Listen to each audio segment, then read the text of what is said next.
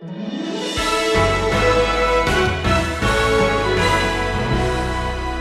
can he be a man after God's own heart and do all the things he did?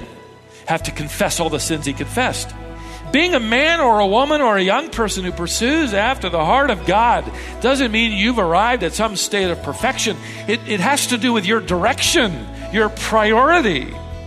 And out of that kind of priority ought to flow your job and how you take care of your stuff, how you mind your manners. In fact, that's the ultimate motive for doing anything of value, because we know him and we want to make him known.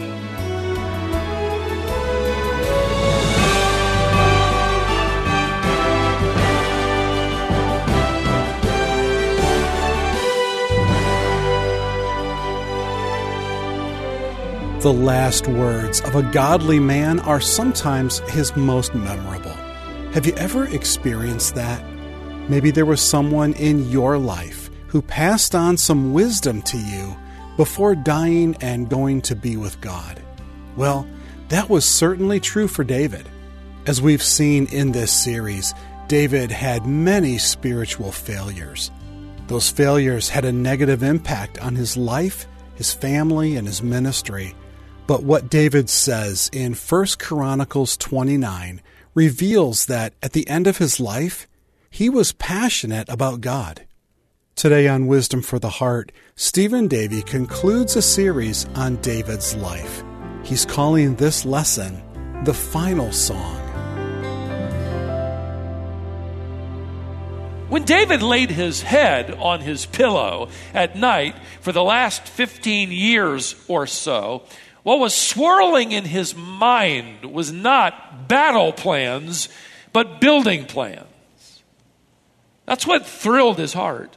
His one great desire, his legacy, he wanted it to be the building of this magnificent temple for the glory of his magnificent God. And God said no. I wonder, when nobody's around, when you're able to be honest with your own heart before the Lord, and you entertain those dreams and plans, if God allowed you to have the intention of your heart, would it look like what you have today? I think all of us would have to be honest enough to say, even in my best, happiest day, I'd change this, or I wouldn't have allowed that to happen, or I would have changed that. My guess is almost every one of us would have to say in one way or another, God has often said no, where the intention of my heart and the desire of my heart was good, even godly, but he didn't say yes, he said no. In David's farewell speech that he's had plenty of time to collect, he doesn't begin to spew bitterness and anger at God. Look what God made me do, all those battles, all those wars, and now look what God won't let me do. Instead, he tells his audience what God has allowed him to do instead. God chose me to be king. He's chosen my son to rule in my place and build this temple. Don't think for a moment, by the way, that because it's his son, that makes it easy. No. David wants to see this built. So it's interesting that instead of anger or frustration, he's resigned and surrendered and joyfully submissive, that while God has chosen to use his plans, he has chosen to use someone else's hands. In fact, from verses 9 through 19 of chapter 28, what you have here is the intention of his heart. You have the floor plan. You have the treasuries, the storage rooms, the upper rooms, the inner chambers. You have the Holy of Holies. You've got the divisions of the priests, which, by the way, he's been preparing. He's been seeking and training. They now swell over 30,000 men ready to go. He's designed the gold and the vessels and the weight needed for all of that, and even the design of the lampstands and the table and the silver and forks and basins and cups and bowls and on and on. This has been his greatest longing. What do you think he's been doing for 15 years? He's been gathering and planning and drawing and designing what God has allowed him to know. But at this point in the narrative, we really ought to be studying the final speech of a bitter man, an angry, frustrated king who had followed the will and was now kept from his dream. And you can almost hear him, can't you? Pine away. This is the thanks I get for 40 years of battling for God. No, instead he models surrender and submission. And with that, self-sacrifice and humility. His life didn't turn out like he wanted it to, but he knew God was still worthy of praise. For those of you who are in your 50s, that 50 just marks something, doesn't it? Half a century. You begin to think differently. You forget what you thought, but you think it anyway. 60s, 70s, 80s. Somewhere along the line, you wake up to the reality and the truth of David's speech, don't you?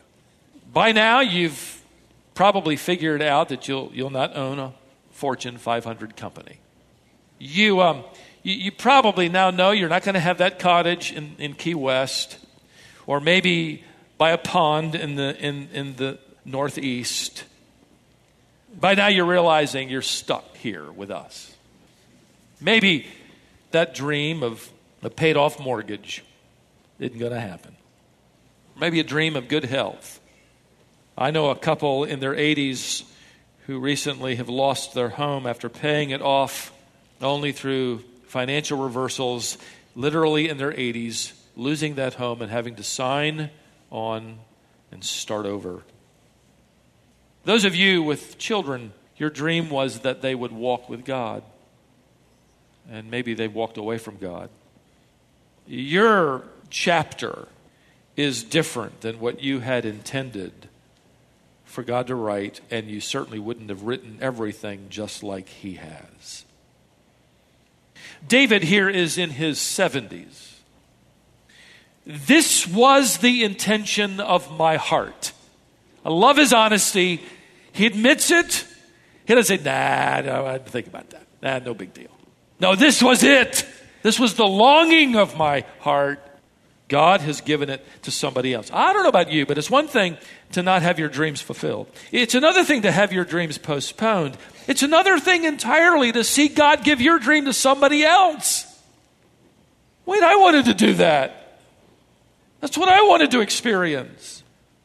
Solomon will build the temple of God that David designed. And so what David is doing here is all the more remarkable, and that's just sort of a setup, because what he's doing is focusing on what God did allow, what God did do, what God did give him, how God did bless him. In fact, go back to verse 4 again.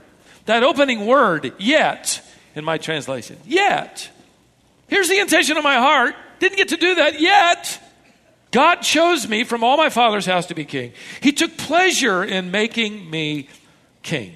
Now, he's not trying to sound super spiritual, because this is going to go down on the record as his farewell speech, earning some additional badge of honor. David would have, and admittedly here says he would, in a heartbeat, trade in his crown for a hard hat.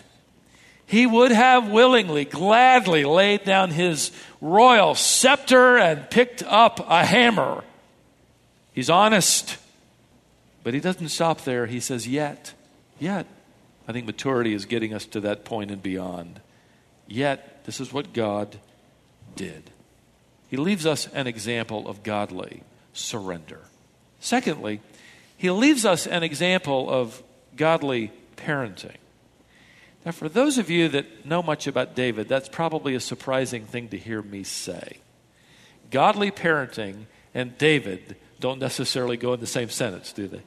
Now, the truth is, for those of you who have studied the life of David, you're well aware that he got it wrong a lot more than he got it right. And that is so encouraging to me. How about you? He will fail in many areas. He will nurse a grudge and refuse to see Absalom when he needed him most. He will fail to provide spiritual leadership. He's going to ignore the sins of his sons. He's going to choose to pamper instead of punish. And for it, he's going to lose the respect of many in his household and nearly lose his kingdom to a son who grows to hate him. So you might be surprised by me saying, and the second example that leaves us is an example of godly parenting.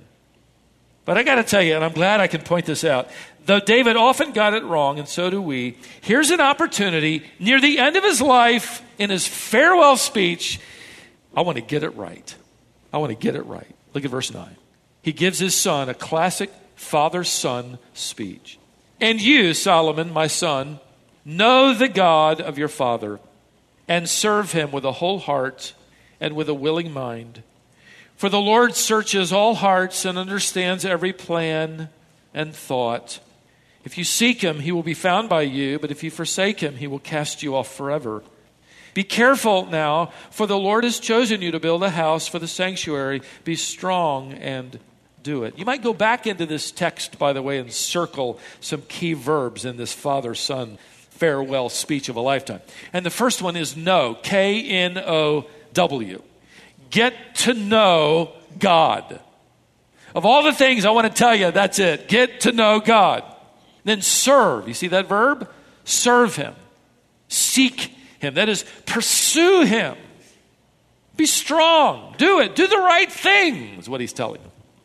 Now, if there's a key word that makes this speech effective, and without it, absolutely ineffective, is David's personal pronoun. Maybe you caught it at verse 9. Solomon, I want you to get to know the God of your father. See, the worst thing you can ever do is expect to have a child listen to you talk about getting to know God when that child knows you don't care about God. What's interesting here is that Solomon doesn't double over in laughter and say, you got to be kidding. He knows it's true. He's seen the tears of his father's confession and repentance. And so David uses this powerful, possessive pronoun. He's not saying, look, Solomon, I want you to get to know the God of your grandfather. Man, your grandfather had a great walk with God. Get to know the God of your mother. He could have said that. Bathsheba, his mother, repented.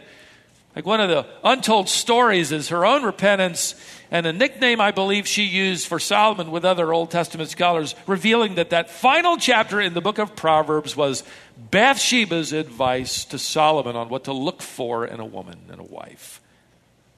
That shows you her turnaround. He didn't say that.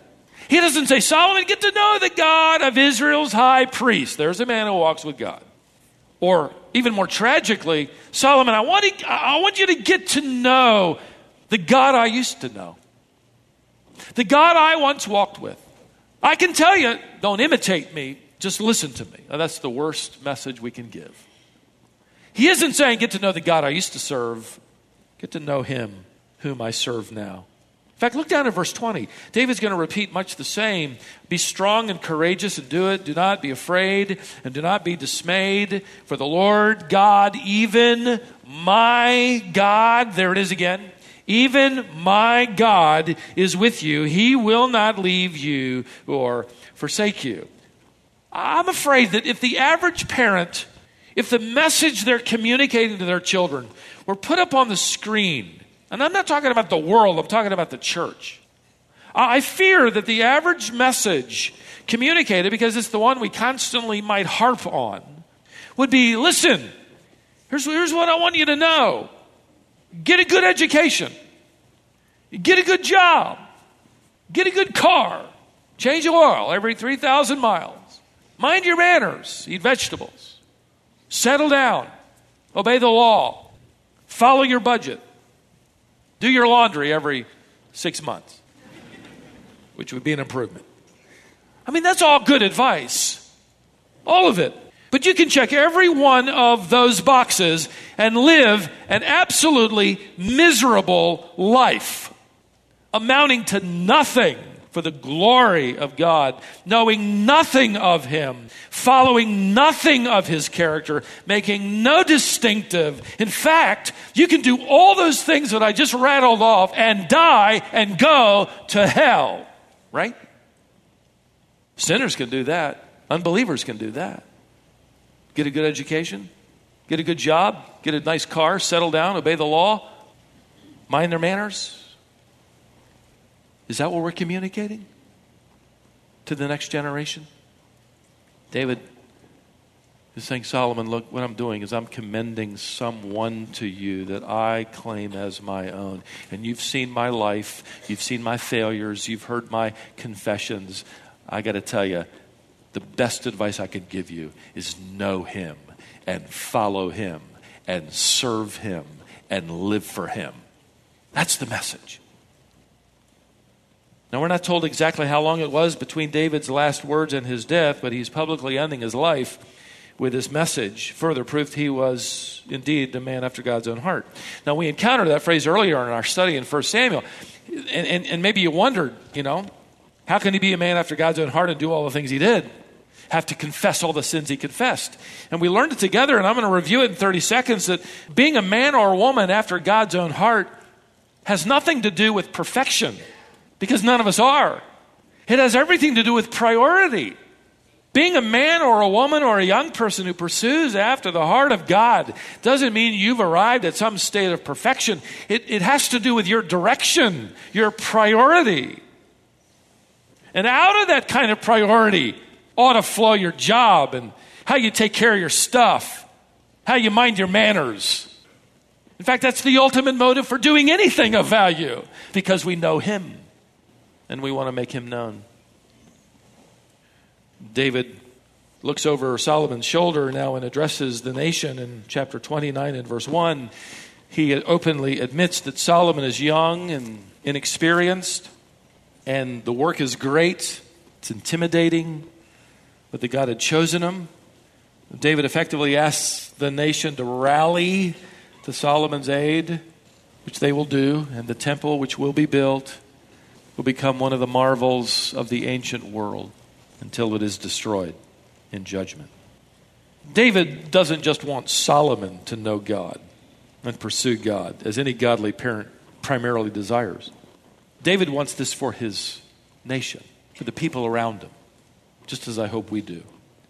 Notice his prayer in the open air before his people. Look at verse 16 of chapter 29. Go over there. Let's just kind of land there on that tarmac for a moment or two. Verse 16 of chapter 29.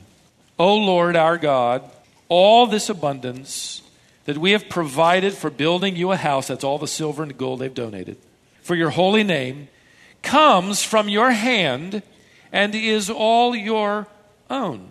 In other words, we donated all this gold and silver, but it really belonged to you to begin with, which is a great stewardship principle. And you have to remember the fact that David, during his reign, was surrounded by wealth. He was surrounded by wealth, but he never surrendered to wealth. As Warren Wiersbe put it, he had possessions, but they did not possess him. Notice verse 18. O Lord, the God of Abraham, Isaac, and Israel, our fathers, keep forever such purposes and thoughts in the hearts of your people and direct their hearts toward you. Now, this is one of the few times in the Bible you're going to read a prayer of a parent on behalf of their child, though grown, but here it comes, verse 19. Grant to Solomon, my son, a whole heart, that is, a heart of integrity, that he may keep your commandments, your testimonies, your statutes, performing all, and that he may build the palace that is this temple for which I have made provision. Now, did you notice what David didn't pray? I don't want to belabor this point too much, but I do want to kick this dead horse before it's completely dead. Did you notice he doesn't pray, God, give Solomon a successful reign. God, give Solomon material benefits. Keep Solomon safe from all those would-be assassins out there. Protect him from any harm. Give him good health. Make his life comfortable. Oh God, make all his dreams come true. That's Disney. That's not biblical. And David knew better. Why? Because his best dream won't come true. And he knows there's more to life than that. So God, give my son a heart of integrity. Give his hands perseverance to do your will. In fact, if you could pull up a chair one more time at verse 20, back in chapter 28, it's the second time David challenges his son, and you listen in, and he's saying to his son, be strong and courageous. Notice, and do it. Just do it. That's where Nike got their campaign from. Somebody's reading 1 Chronicles over there. Probably not. But at any rate, don't just be strong and courageous and talk about it. Don't just be strong and courageous, and think about it. Don't just be strong and courageous and have some really great ideas. No, Solomon, for you, it is the will of God. If that could be the message that rings in the hearts and the minds of our children and the generation coming up, here's the best thing you can do with life. Know God, pursue God, and just get on with living for Him. Do that. Do that. And by the way, He'll never leave you nor forsake you. Can you picture this old gray-headed king? I picture him leaning on his staff out there on the porch of his court. His nobles gathered around him and all the nation that can gather there. He get close enough to hear. Maybe he's leaning on the shoulder of his son Solomon. If I could paraphrase his last recorded words to his son, he would have been saying something like, Solomon, I've been king for 40 years. I've been walking on this planet for over 70. I've been a shepherd. I've been a fugitive. I've been a soldier. I've been a desperado. I've been a husband and a father, a composer, a poet, and a king. But I want you to know God has never, ever failed me. Though I have stumbled often, God never has. He is worth trusting. I want you to pursue my God. One more example. David leaves us an example of godly worship. In fact, in chapter 29, verses 10 through 13 are part of his final prayer, but they form poetic lines. Your English translation may not pick up on that. A more wooden translation in my study has. And so you can, and it would be appropriate to view these four verses 10, 11, 12, and 13, as poetry. This is effectively David's last song. So let's just read the lyrics of this God-honoring song. Verse 10.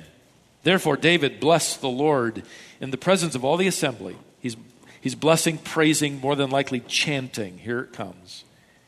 David said, Blessed are you, O Lord, the God of Israel, our Father, forever and ever.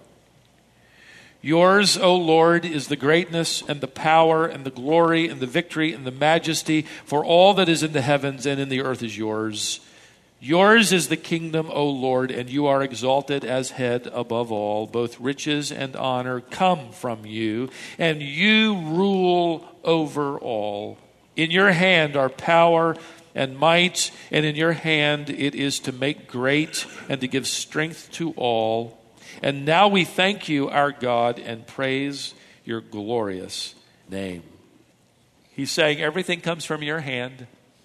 Everything belongs under your rule, and everything about you deserves praise.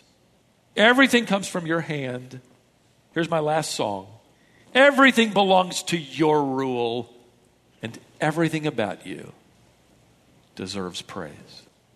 I couldn't help but go back and rehearse the composition of what we call Handel's Messiah, first performed in 1741. If you know anything about that man's life, it was troubled. He went from poverty to poverty with a few spikes of wealth in between. He was in physical and spiritual desperation. He knew the Lord. In fact, a friend, in order to encourage him, slipped him some pieces of paper with scriptures written on them. He didn't really give them much attention. But in his apartment, at the end of his rope, he pulled those pages out and began to read those passages, and then went to his piano and began to compose. In fact, for 3 weeks, he barely stopped to eat or sleep. No one came over. He entertained no one. As he began to put those passages together and then compose the music. Finally, after 22 days of solitude, a friend made his way into Handel's apartment and found him at the piano, sheets of music strewn everywhere. It looked like a tornado. And George looked up at him when he interrupted him. And George had tears streaming down his cheeks. And he said to his friend, I do believe I have seen the greatness of God. And the Messiah was first performed in 1741. It was performed in London. as they arrived at what we call the Hallelujah Chorus. It's not at the end. In the original composition, it's near the middle. England's King George in the audience removed his crown and stood up. For in that culture and time, one never sat in the presence of a superior. And it was his acknowledgement of God. I want you to see here, friends, King David, the great king of Israel, the greatest, until his son, the son of David, reigns upon the throne. I want you to see him effectively removing his crown and standing there publicly in honor and deference to his king and his Lord. And then get ready. He sings his composition. He ends his prayer. And in his last recorded words in Scripture, you want to see them? Look at verse 20 of chapter 29. Then David said to all the assembly, "Bless the Lord your God." In other words, that song I've just sung, I want you to learn. And I want you to sing praise to God too. Wouldn't it be wonderful to be said of all of us who know the King that we would lead those around us, our generation, our congregation, our world, to sing praise to God with us.